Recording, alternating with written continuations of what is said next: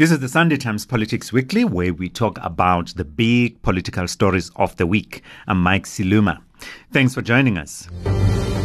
With immediate effect. When people zone. And I quote, in 2 years' time, Eskom's problems will be a thing of the past. People won't even remember load shedding. Unquote. They put saliva on the paper.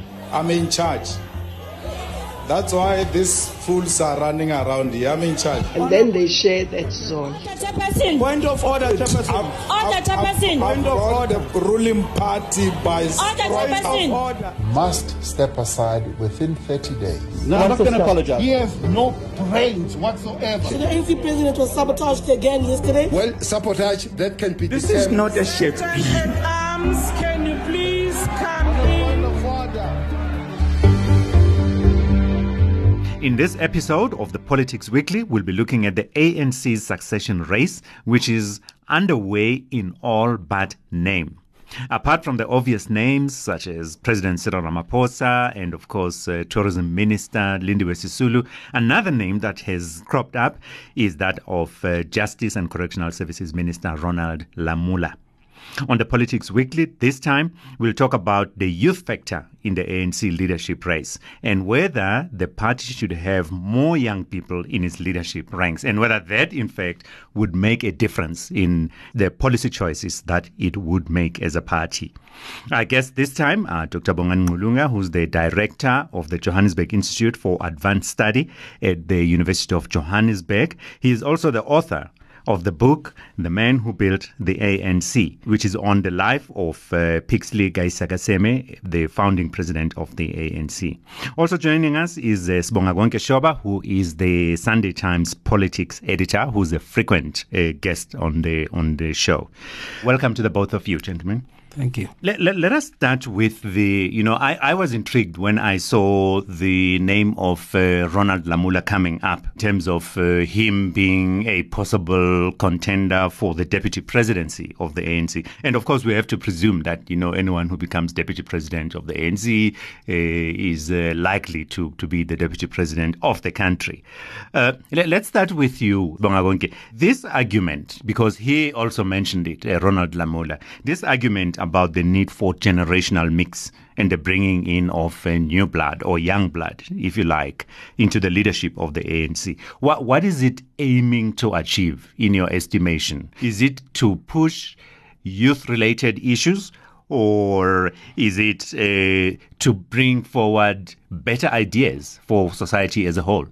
Thanks, Mike. The genuine call for young blood in the ANC, it's about renewing the party. But secondly, it's also about the party having to be able to compete with other opposition leaders. If you look at the other opposition leaders, Mike, you look at the EFF, their president, I think is 40 or 41, and you look at his deputy, who is turning 39 this year.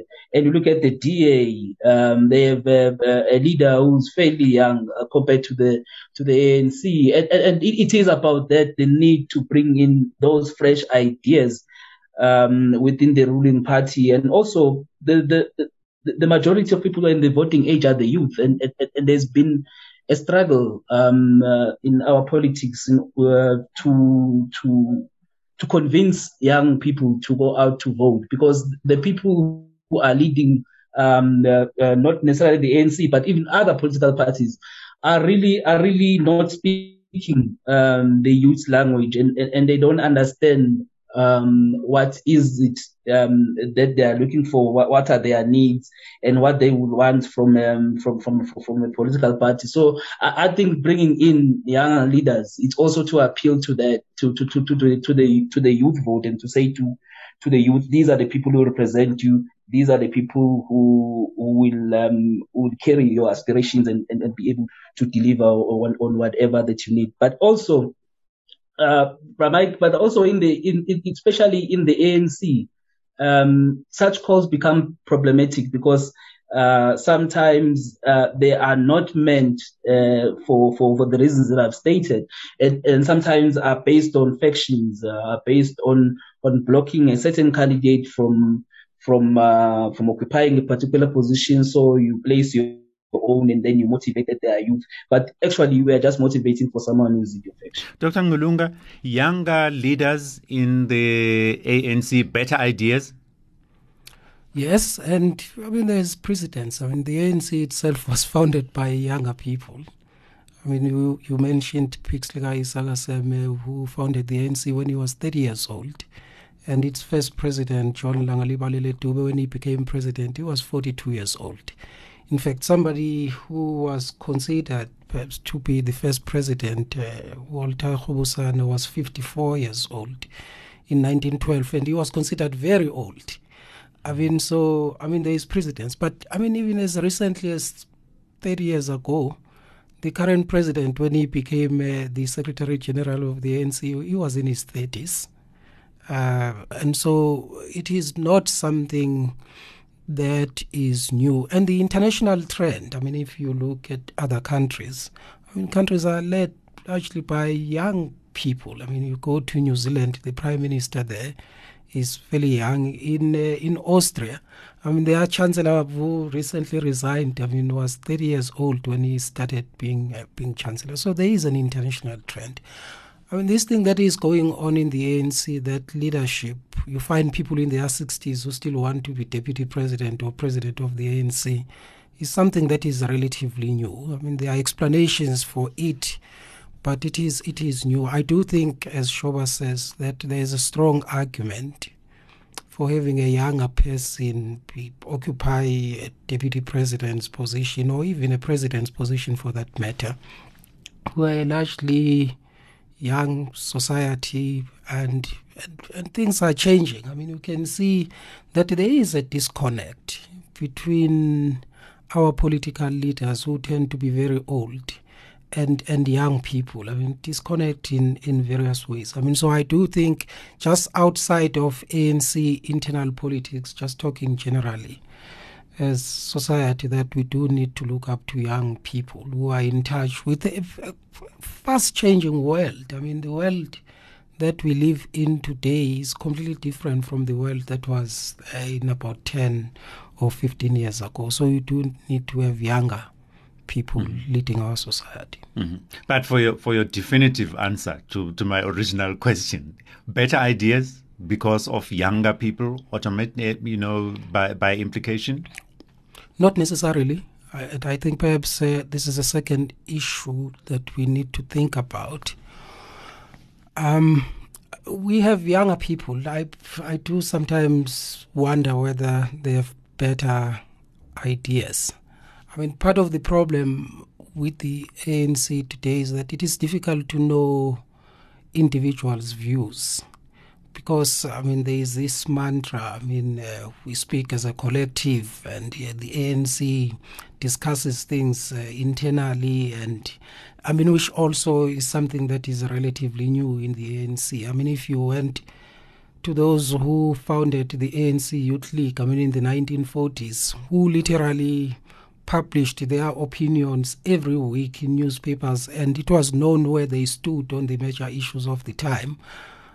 I do not know, for instance, Ronald Lamola, what does he stand for? What does he think about the whole variety of challenges that face our society? What is his view on unemployment, on the unemployment crisis that affects young people in the main? I honestly do not know, because generally they will say, the resolutions say A, B, C, and D.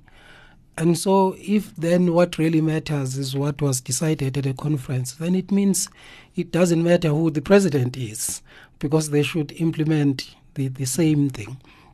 So I'm not necessarily convinced that younger, better ideas, because we do not even know what the ideas are. All of them are implementing more or less the same thing that was decided in some conference. And Ronald Lamola is what, 38-ish? If we look at the average age currently of ANC leaders, say on the NEC and in cabinet, we're looking at people who are, a lot of them would be in their 60s. Maybe late 60s, even early 70s, some of them? Exactly, Pramike. That's the problem with the ANC, that after liberation, after 94, and I don't think it invested enough time and resources in actually grooming leaders for the future. There was a time where you had a very vibrant ANC youth league that produced leaders that some of them are in the ANC today. But after the Malema ANC youth league, if I may put it that way, there hasn't been much that has been done in actually making sure that you produce these leaders, because the youth league was sort of hijacked by older people who were then using it for their own personal ambitions. So a young leader was not elected primarily because they are regarded as the cream of the crop, and because people have sat down and realized that this young person is intelligent and is a dedicated, it can be a dedicated servant of the people. But now they were elected because there is an old leader who wants to ascend to a particular position and will want that young person to carry that campaign, because the league is regarded as one of the provinces of the ANC, and there's a say in actually what happens in the election of party leaders. So in that way, you found that the quality of leadership that is produced by this youth league is no longer the same. And that is why right now, if we were to sit down and say, let's look at the young people who are active in the ANC and who can actually take up the positions as we move along, we'll struggle to reach 10 names. And that is why even the NEC, as you just pointed out, is dominated by old people. And the ANC, they still regard someone like Fikile Mbalula or Marius Gigaba as young. Those people are well in their 50s. And that is the problem that is facing the ANC right now, is that leadership structures are dominated by old people. It's because those old people are the ones who run these party structures and run the youth league. The kind of leadership that comes up from the ranks of the league is not really of top quality. Dr. Nkulunga, Mwagwanke talks about the ANC grooming younger leaders. Now, when you look at, because you've done a lot of research on the ANC, when you look back, did the ANC, the previous leaders of the ANC, groom leaders, younger leaders, or did the younger leaders actually push the older leaders out of the way? How did it work historically? Mostly push them out. mostly push them out. I mean, there's a story that the former President Nelson Mandela told about Xuma, that in 1949 they went to A.B.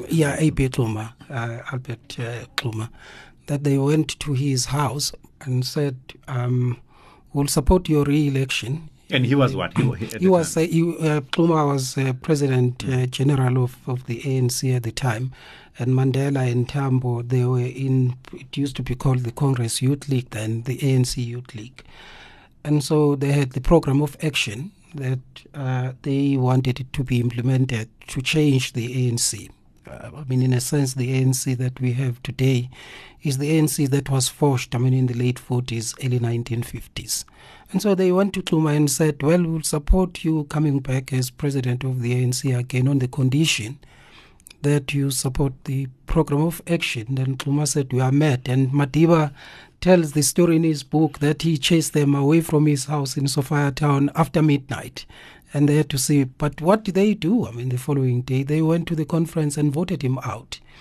And so, but you see, that was possible because the environment, the political environment inside the ANC at the time allowed it. That people would speak out and they would change things. But there is a new, the problem is partly institutional but also cultural in the ANC, that institutionally, especially at the leadership level, it is the game that is played is dominated by political insiders, in a sense, as Shoba said, who control processes of election, who control structures, and who can also dispense positions and patronage. And so if you are an ambitious young person inside the ANC who want to move up the ranks, what honestly do you do? Do you go out and openly challenge, or do you cultivate political support inside the ANC, I mean, with those seniors who are going to push you up, and of course, it takes you a long time to do it. I mean, so I do think that if it was a more open electoral system, we'll see even more younger people, I mean, who raise up their hands and say they want to become leaders of the ANC. But the incentive is just not there, and the penalties of people who come up, I mean, they say you are not disciplined, you are this or that. So as a result, a lot of younger people decide to keep quiet and hope that they will rise within the system and the rules and the culture that is largely set by people who are senior in the ANC. Sibonga Konke, we started out speaking about Ronald Lamola at 38. When you look around, because you cover the politics quite intensely, who are, if we were to go out and say we're looking for young people now, who might be, let's say we say, or the ANC says it wants a third of its leaders to come into the NEC and maybe to come into cabinet. Who are the young leaders currently in the ANC that one would be looking at outside of Ronald Lamola? I might not know the ages of all of them, but there are young leaders in the ANC, especially those who were in the NEC that had Julius Malema and the one before that, who are still active and who the ANC can actually look at. One of them is the Human Settlements Minister right now, Mamuloko Kubai. She is fairly young. She was in that National Executive Committee of the ANC. But the problem with ANC leaders, Pramay, almost all of them, there is always that little scandal that seems to follow them wherever they go. Because has it not been for the PPE scandals, I would have said that Bandile Masuku is one of those leaders for the future that the ANC can look at. But we all know this scandal that have since followed him. There is leaders in the Northwest who were in the Youth League are now occupying positions there. I can remember Kenetswe Masunuche, although I do not know what she stands for, as Ngulunga was saying, there may be young people in the ANC or wherever, but the fact that we don't know what they stand for and what they might actually bring into the table. There are others who have risen up the ranks also, Pramay, in Limpopo. But in the ANC, there is this generation a mix that they explain that each and every generation will have its chance. So now there is that grouping of Malusi Gigaba, Fikile Mbalula, Sihlezi Galala, Zamani Sol. That seems to be the agreement. That is the generation that is supposed to go next. Of course, there are younger people who are younger than them, as I have mentioned, Ronald Lamola. There may be many others as well. Yeah, I was intrigued, to see even Julius Malema, who seems to be eternally interested in ANC affairs, saying that of Ronald Lamola that he's jumping the queue, that he must wait his turn.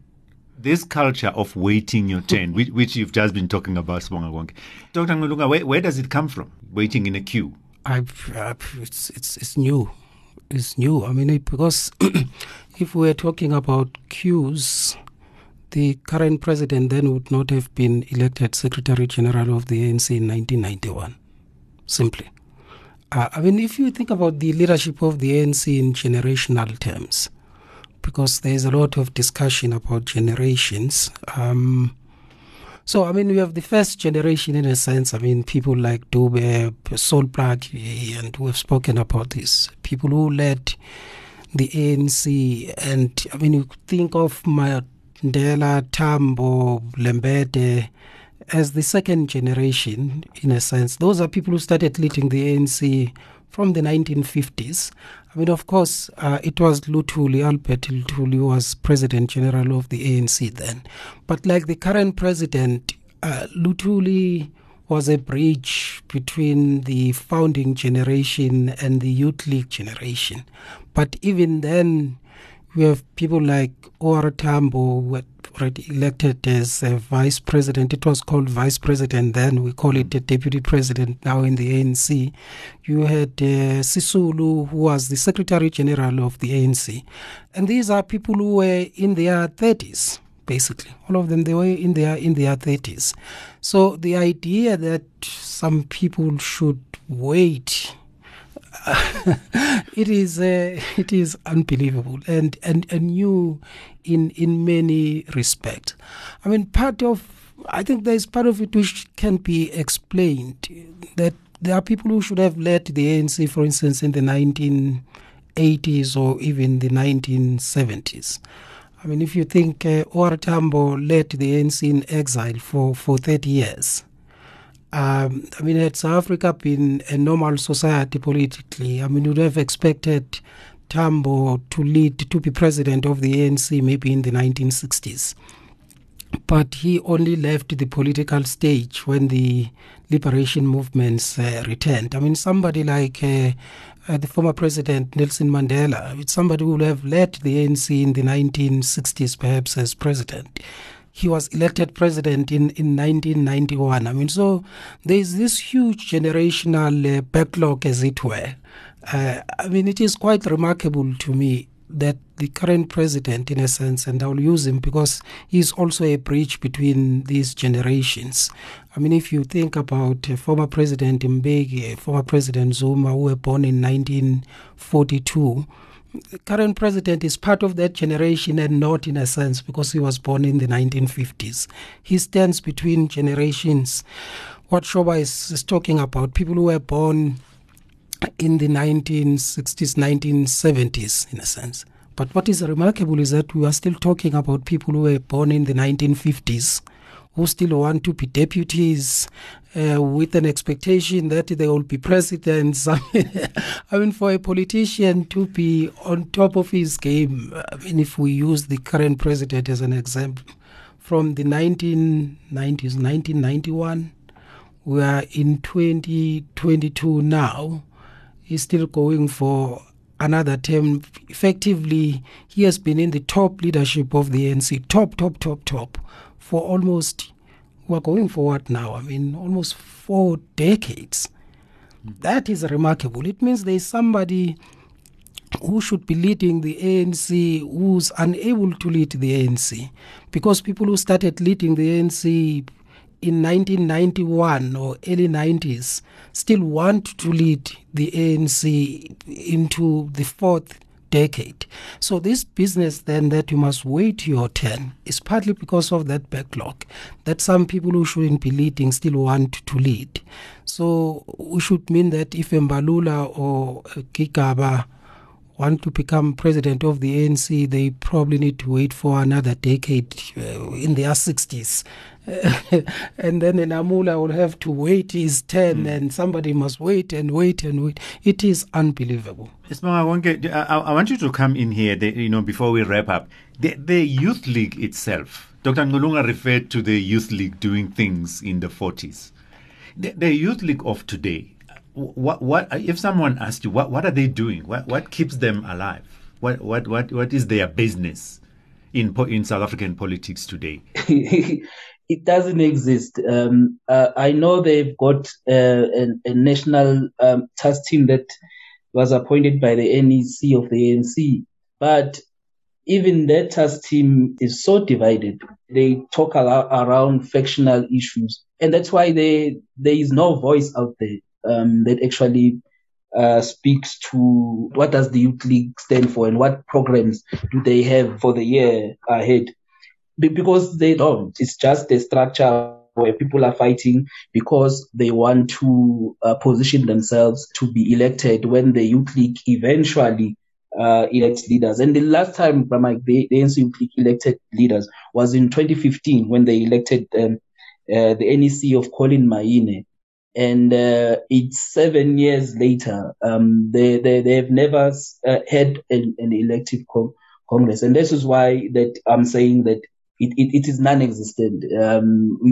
Every now and then you see the convener maybe addressing alongside the president, as we saw in the build-up to January 8 events. But there is no youth league program, and she'll be speaking there, and other members of that same structure that she leads will be contradicting her on social media, saying that's not a position of the NCT. So the short answer to your question is that there is no youth league right now. The vibrancy of the youth league is gone. Even in provinces, we don't really have the structures of the youth league conducting any progressive program that is in line with whatever the mother body is saying. Or as we saw even in the last election, the fact that they couldn't mobilize the youth to go out speaks volumes about this current status of the youth league, that it is really non-existent.